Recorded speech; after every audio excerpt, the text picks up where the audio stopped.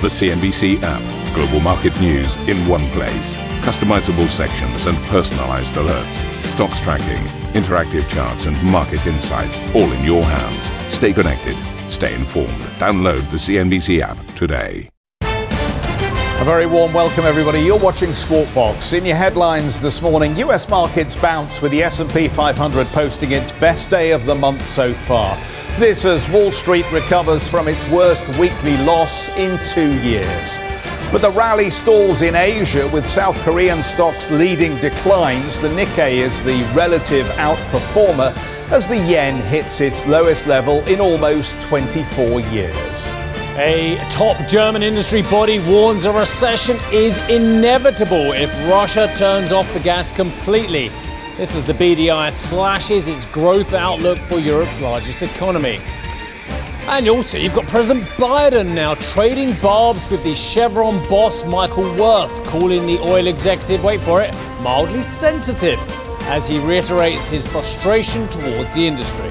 French President Emmanuel Macron holds talks with the country's main party leaders as far-right rival Marine Le Pen stakes claims to key cabinet posts. The National Rally being the largest opposition group at the National Assembly, it is only legitimate for it to claim the presidency of the Finance Commission, along with one of the vice presidency positions.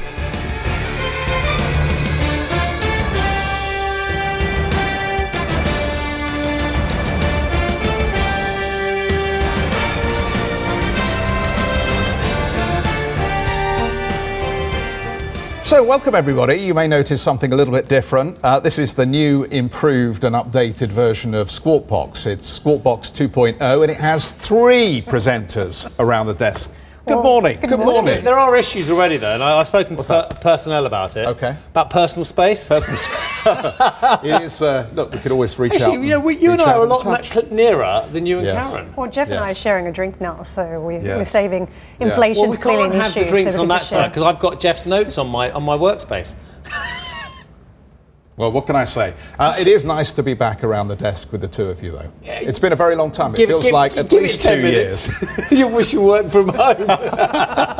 And they found a chair for you. We thought you were going to be sitting on the printer yesterday. But the funny thing is, I mean, this is like, it's like, soap powder. It's the new improved version for 2022. But also it's a little bit like the markets, if I can segue into that. I mean, in the sense that it is the same, but it's different. So we had a big rebound yesterday in the markets, and people are looking at it and saying, is this the same as it was prior to the beginning of the declines that we've seen, or has something changed? And something has seriously changed.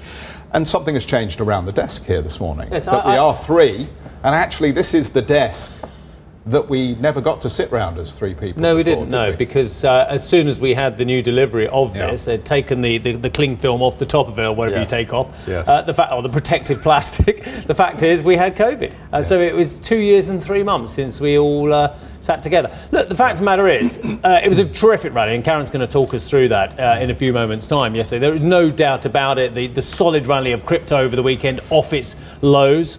To just over 20,000. The big rally on the markets as well, with 2.5% gains across the board. Again, I don't want to say too much about it, but the fact of the matter is nothing has changed. Nothing has changed from when you were selling it aggressively for the 10th week out of 11 on Friday to actually when you were buying it aggressive yesterday. There may have been some hedge fund redemptions. I hear that there might have been a bit of short closing there. But if you had concerns on Friday about inflation, if you had concerns about valuations, if you had concerns about rates, if you had concerns about recession, if you had concerns about the war, about COVID, about China, about Europe's growth, about the oil executives fighting with Biden, nothing.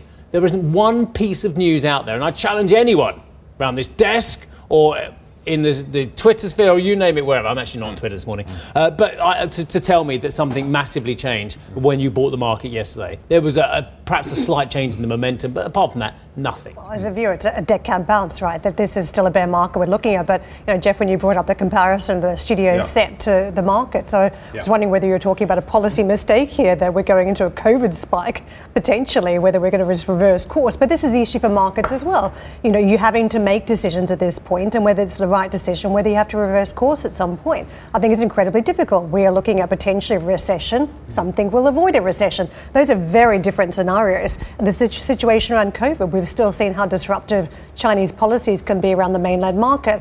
Supply chain issues, some are still comparing back to 2020 times. Yes. We're not out of any of this yet when it comes to the macroeconomic backdrop, and that is the problem.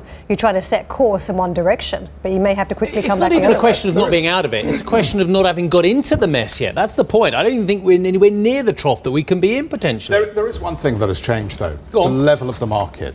And I'll just throw that down. And I suspect that's part of the reason why people are having a nibble at this price. Because the S&P is what now? 21% lower than it was at its previous high? Yeah, 22%. Right, so that's a 22% decline from the peak. You absolutely nailed it with all the problems that we're currently experiencing. But with the market down 21% from where it was, I think there are people that are starting to say, have we come far enough at this stage?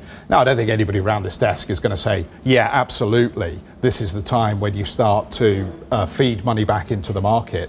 But there has been a valuation reset. And at some point, as you always argue, you can sell everything at the right price. Cool. So what is the right price for stocks right now? That's the question I think we've got to try and work out for our audience. Let me just say one more thing.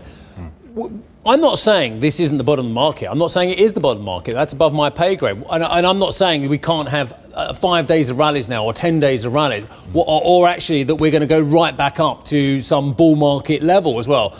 What I am saying is that nothing of the factors that took us down has changed at all. Now, if people think, well, we all decided that's enough now, we've had enough selling, enough doom and gloom, then we're going to change the momentum of the market. That can happen anywhere. But the underlying economic, geopolitical, social factors that were still there are still there today. So nothing underlying has changed. In fact, we've got 2 days of testimony now from Jay Powell, who's going to get it in the neck from politicians about inflation. He's going to get it in the neck from politicians about mortgage rates, about affordability, about gasoline, about the transitional nature of his comments over 2021. He's going to have a horrible couple of days. I've just noticed one thing. Has Karen had enough already of the three of us around the desk? She's walked off. She's gone. Where's she gone? Has she gone? She's gone to the wall. Oh, she's over there. Sorry, I didn't see you. I thought you'd had enough of the three of us already. I was trying not to walk in front of our new camera positions, but let's just take a look at the markets, because as we consider the bounce back yesterday, don't forget it does come on the back of that biggest weekly decline since March 2020. So a little bit of air to the upside for a bounce back, and that is effectively what we saw, more than 2% across some of these major markets. So 2.1 on the Dow, you could see 2.4 plus on the S&P 500. So a strong build for these major markets. And if you just delve into the big movers, it was interesting to see a very split position around a couple of big tech names. Apple, one of the big drivers to the upside for the S&P, Meta Platforms to the downside. So again, still questions around the valuations in the technology sector, but some investors just raking over certain areas. Worth pointing out that Nasdaq was up 2.5%. Same themes around Apple and Meta. But I want to take you to the S&P sectors, because it was a day for energy stocks still. One of the big areas leading the market forward. You could see 5.1% bounce for that particular sector, outpacing percentage gains elsewhere. The 2.8 that you saw on the consumer discretionary, and on communication services just 1.6%. So very strong build for that energy sector. The underperformer here was materials, that was up 1.7%. And let me take you to treasuries. We have seen a little bit of movement again in the yield. We've marched higher, 3.25% where we are sitting morning session, just drifting off some of those highs we did see yesterday. But you can see at the short end, 3.19. Again, fears about the pace of tightening, whether we're still talking about jumbo-sized moves here, 75 basis points ahead, whether we settle down at a 50 basis point move next, which is still a very big number for the market to swallow at this stage. And let me take you to the dollar. We've seen a lot of wild action again on foreign exchange markets, particularly around the Japanese yen, around a 24-year low. 136.18 is roughly where we're trading on markets at this stage. Incredible, isn't it? 136 handle that we've got here. The sterling euro trades also weaker this morning. You can see coming off by about 1/3%. It is a story for the greenback at this hour. And to the commodities market on the back of that big gain in the energy stocks yesterday, the spot price is drifting south. We're down 3% off these both of these trades, Brent and WTI.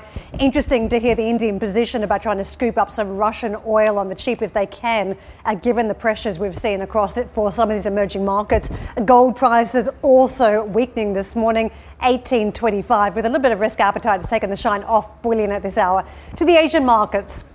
The early view is flat for the Tokyo stock market. We're not making any gains there. It was a stronger bid yesterday. There was a little bit of weakness across on those Chinese markets in the trade as we witnessed yesterday. And you can see again this morning, Hong Kong stocks trading down more than 1%, a third off China, and the Kospi in South Korea giving up 1.7%. So a little bit soggy across on those Asian markets today, Jeff. Yeah, terrific, Karen. Let's move on then and pick up on Jerome Powell.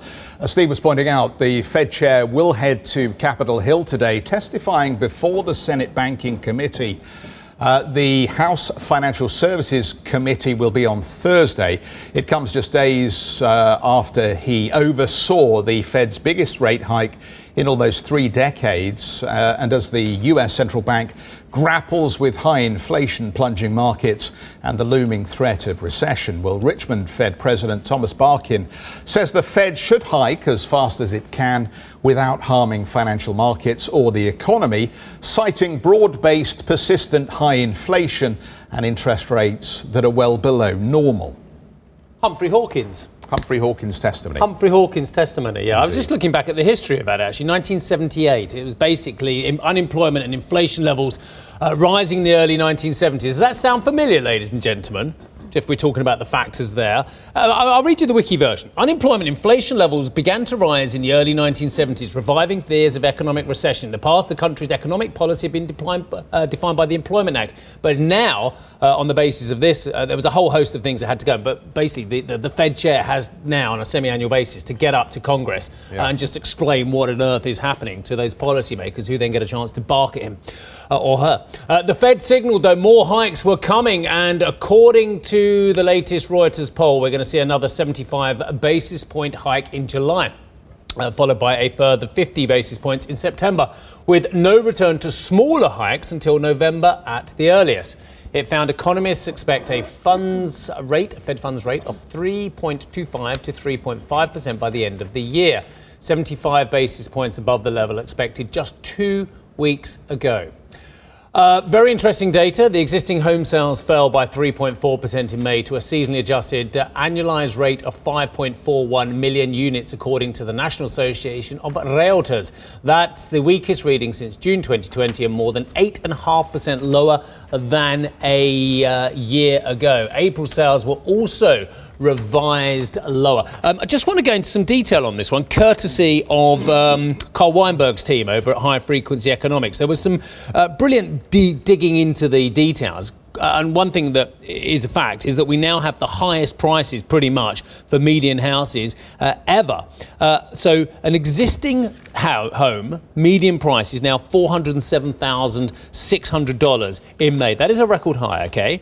But it's the payments on that as well. Assuming a 20% down payment, their payments have now increased from $1,666 at the end of December to $2,200 currently, a roughly 30% increase on the year as well. Add in that your energy costs, add in that your fuel costs as well. And it is no wonder that employees out there are asking for more money. It has to do something to consumption patterns at some point. Yes, I was also looking at a report, DataTrek had this report out saying that on average people are still spending $270 per person above pre-pandemic levels. So this is the amount of US retail spending, which as you say is not sustainable. And given all the other pressures we've mentioned here, to be spending that much more per month is fairly extreme. And what are they spending it on? Well, the Google searches indicate that it's still going into hotels and restaurants, still services part of the economy. It's not going in the usual places, laptops and iPhones. So you have seen that transition. So this is money that can easily be pulled back, people not taking trips, people not effectively going out to dine for a couple of times a week. Then you start to see that real impact on consumption. And curiously, it is also concentrated, if you look at some of these patterns, around big consumption areas of the United States. So who did go out to dine a couple of times a week? I certainly never did. Well, you do live in the middle of the countryside, but if you are in a populated area... Hang on a second, we do have pubs and restaurants in the countryside, you know. I know, but it's not just we don't just sit around the fire. Downstairs. Well, that's very different to New York, I'm sure you would admit, and very different to, say, California. And that's where a lot of these consumption patterns have been picked up. Just one of the other points, too, as we talk about new metrics. I mean, you're looking at a lot of the traditional ones there. As we talk about inflation, we talk about housing. Another metric is seen as occupancy levels in the office. So this is seen as a trade-off between who has the strength here between employers and workers. occupancy levels in the office are higher, it suggests that workers do not have as strong a hand as they think they do, which means when it comes to wage negotiations, it could be a forward signal. So two interesting things that I think that you've both brought up. One is the housing market going to be the genesis of the next crisis for markets? Because there is an affordability issue, as you describe it, as consumption at higher price levels is taking away savings. That removes the opportunity for those with expensive mortgages to continue to service those mortgages. At what point do we begin to see the same kind of capitulation, if at all, that we saw around the GFC, where people started sending their keys back to the estate agent or the realtor and say, I'm out of here because I can no longer meet the payments, because I took out a mortgage at the time when 30-year rates were around 1%, not when 30-year rates were up at, what are we now, 6, 7, 8, something like that, on the 30-year mortgage rate? Not quite as much as that. I mean, it's about. I think it's about 5.78 is the level now. But it's so much higher in multiple terms than it was. Significantly. So the other question then is coming back to the demand destruction point, which is what we're seeing on consumer spending and a reluctance maybe now to start going out to restaurants and other leisure facilities. At what point do we start to see oil meaningfully crack in price terms? Well, it's cracked quite a lot. Because the inevitable outcome of any recession is that we're going to see much lower commodity prices at some stage, and the oil price has to roll over. I mean, for goodness sake, we were not that long ago at a point where you couldn't give oil away. So it is a sharp reminder to those who may be because of the cost of storage in leverage positions, that if they're still in leverage positions to the long side of the oil market, maybe they need to be rethinking their positioning. So according to Freddie Mac, the rate on the 30-year mortgage last week was 5.78%, up from 5.23 the week before, the highest weekly change since 1987. But well above the rate of 2.93 a year ago. So an extraordinarily large rally in those mortgage costs you were talking about there. Yeah. And just a point on the oil price, it was $125 a week and a half ago. It is now trading, and I'll just talk about Brent, which is seen as more of the global measure. Brent, as I speak now, has just cracked $3.50 in the last session. It's down to 111. That's despite all of those supply concerns that we all know are clear and present, and our great concern, and the fact that demand consumption has picked up. Let's push on.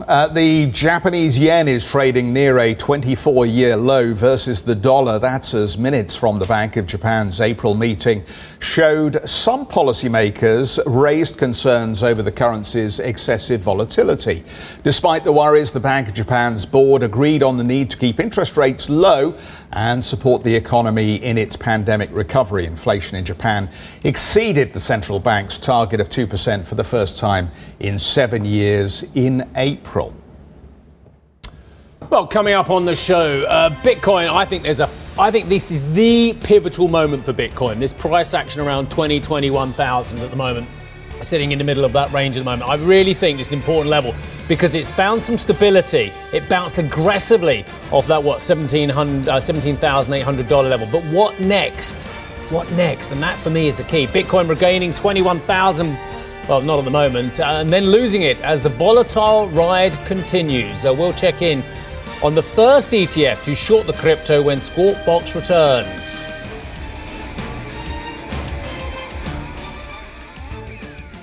Ambition to me is about doing better. I think ambition creates a pathway. The best advice I can give to someone starting off a career is don't have a career, have lots of careers. Try loads of different things. Talk to people and put your ambition out there. I don't feel that I've hit peak ambition because it's a learning journey. CNBC is where ambition meets opportunity. What does living ambitiously mean to you? Hear it from our CNBC anchors, reporters, and global business leaders on CNBC.com.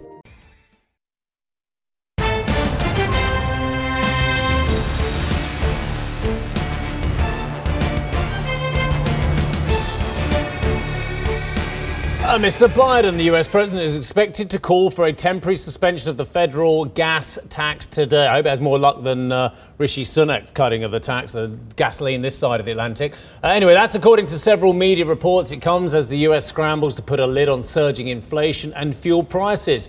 and ease pain at the pump. Several Democrats, including the House Speaker, Nancy Pelosi, have questioned the policy, putting its passage through Congress in doubt. Oil prices are actually down a tad. In fact, for gasoline prices, you'll be interested to know, hit $4.97 yesterday on a national average for average gasoline per gallon. That is down from the June 14th high of over $5. Oil prices, well, it says they're down on expectations of the announcement. I don't know why they would be down on expectations of the announcement. I'm not sure why we said that, because quite frankly, the demand's going to be the same for the underlying product, whether you have a gasoline. In fact, if anything, I would say gasoline demand would pick up if there's a cheaper price. Well, you'd imagine so, wouldn't you? So I'm not quite sure about that read, but that might have been some analyst logic to it, but I always like to question that logic. Anyway, the president, he's hitting out now at Chevron CEO Mike Wirth, describing him as sensitive, oh bless him, to remarks he made about the oil sector. Well, of course, if you're an oil executive and you've been criticised by the president, I guess you would react, wouldn't you? Anyway, Biden criticised the rise in profits seen by oil majors following the outbreak of war in Ukraine, including remarks that ExxonMobil had made more money than God so far this year. Well, I don't know what God's balance sheet's looking like this year, I'm afraid. The Chevron boss accused the White House of vilifying the oil industry and said an agreement on increasing supplies to lower prices would require a change of approach from the administration. US Energy Secretary Jennifer Granholm is set to hold talks with oil executives on Thursday. Well, that's going to be absolutely fascinating. Germany's economy could be headed for a recession if Russian oil supplies are halted. The warning from the Federation of German Industries comes as countries across Europe activate their energy backup plans, including return to coal. Europe, which relies on Russia for most of its gas needs, has accused Moscow of weaponizing its gas following sanctions over the war in Ukraine. Russia has blamed tightening supplies on Nord Stream 1 repairs, which it says have been hampered by sanctions. Karen.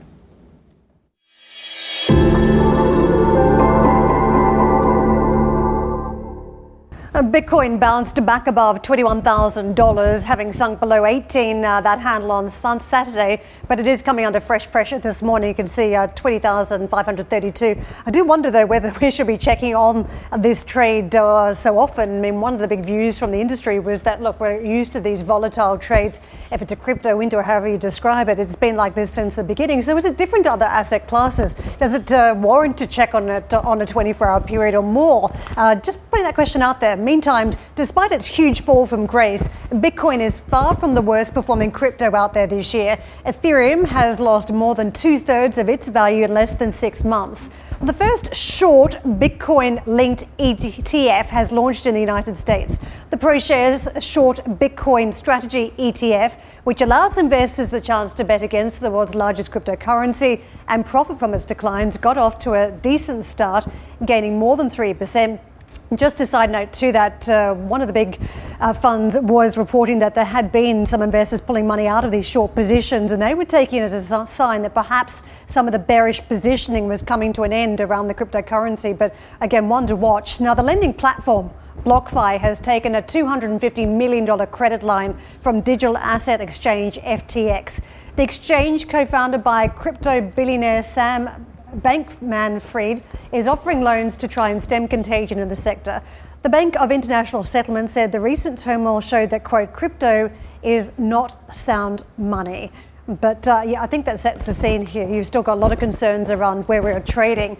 I just put it out there, the question a moment ago, as to whether we should be checking on all the time. If it's such a volatile trade, the industry itself believes that the volatility is normal. Do we check on it like a normal stock trade and comparing the two, in terms of the wild swings we see?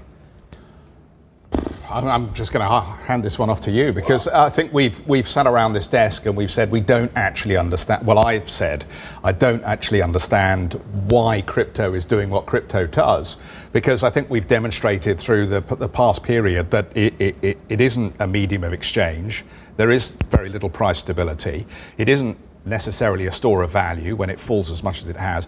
I mean, a lot of questions still need to be answered, it seems to me, as to actually what the coins are for at the moment? Do they have a purpose? So I'm sorry, I'd love to have a go at your question, but I don't feel that I'm adequately educated, if anybody is out there, to explain it. If I flesh it a bit more, my point is that we see moves, 2 to 5%, we see bigger moves as well, and we almost try and compare it to what we see on a broader stock market or on a currency or a commodity.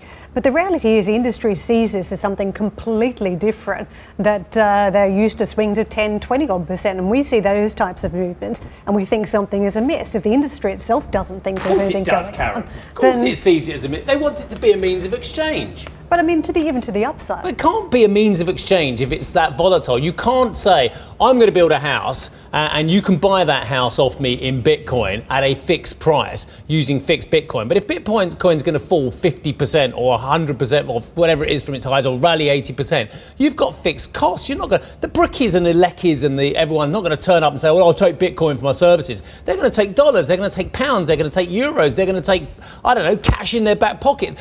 If they are unscrupulous, of course, and not talking to the taxman or the IRS. But the fact of the matter is, they are not going to take payment in Bitcoin at this moment in time. So you cannot transact in something that is that volatile. So for the industry to say, oh, it's just part of it, which I don't know if the industry is saying that. You're telling me the industry is saying that is palpable nonsense from the industry if they're saying that. I'm going to go back to where you started about a means of exchange. I don't think everyone in the industry thinks it is a means of exchange. So what do they think it is then? Okay, let's go back to Jeff's other point. If it's not a means of exchange, what is it? I think they're two different views. Is it a store of value? Great store of value. $60,000 when people are saying, oh, you've got to own this. My builder's mate's uncle's parrot's cousin's wife, who's a taxi driver, who reads the Daily Mail, told me this is brilliant. I'll have some of this. So if we could just add that, because I've heard from various different sectors as well that people are buying this because they hope that it's going to keep on going up. And to your point, I mean, I've asked the same questions. I have asked exactly the same questions as you to the industry. I'm just telling you what I extracted. Karen, you thought it was worth having. I'm not saying that I even had a view on where this is where it's trading. But what my point is that the people that I've interviewed, some are very much in the camp that they just see as an investing tool or trading tool, and perhaps trading is the better word at this stage rather than investing. Others do hope that there will be some means of exchange, that it does form some stable base and can be who's basically got a population on less than $10 a day and has wasted over $50 million on a country that can ill afford it. Well, good luck to him on his re-election. So there is an interesting development in this story. I mean, as far as I can see, this is a speculative asset and people are buying it, as you say, because they think it's going to go up, or there is volatility in it, so they think they have an opportunity to ride the dragon's tail ultimately. Yeah. But there is a development which I'm not sure, do you want to take it as concerning or as positive? This news that the crypto billionaire Sam Bankman-Fried is now trying to help support the industry by providing credit lines to other beleaguered players to stop them from basically going under. Now, how do we view that? You've got someone who is very invested in the success of this product anyway, who is now starting to throw out lifelines financially to try and stop other businesses that are involved in the crypto story from going under. Is this, effectively good money chasing a good story, or is this throwing good money after bad ultimately, and this is perhaps an indication that this is an industry that still hasn't really found its raison d'etre? Everyone in the industry, from Jamie Dimon downwards, we know what Jamie Dimon really thinks of crypto. We knew what he did think about it before he just said, look, if there's a client demand, JP Morgan will try and satiate some of that. We all know that no one knows if it's worth $1 or $1 million as well, because there is no underlying value to it. So if it rallies $100,000 tomorrow, I won't be particularly surprised, because it has no tangible value that we can measure. Despite the years of all this hand-wringing about it, the fact is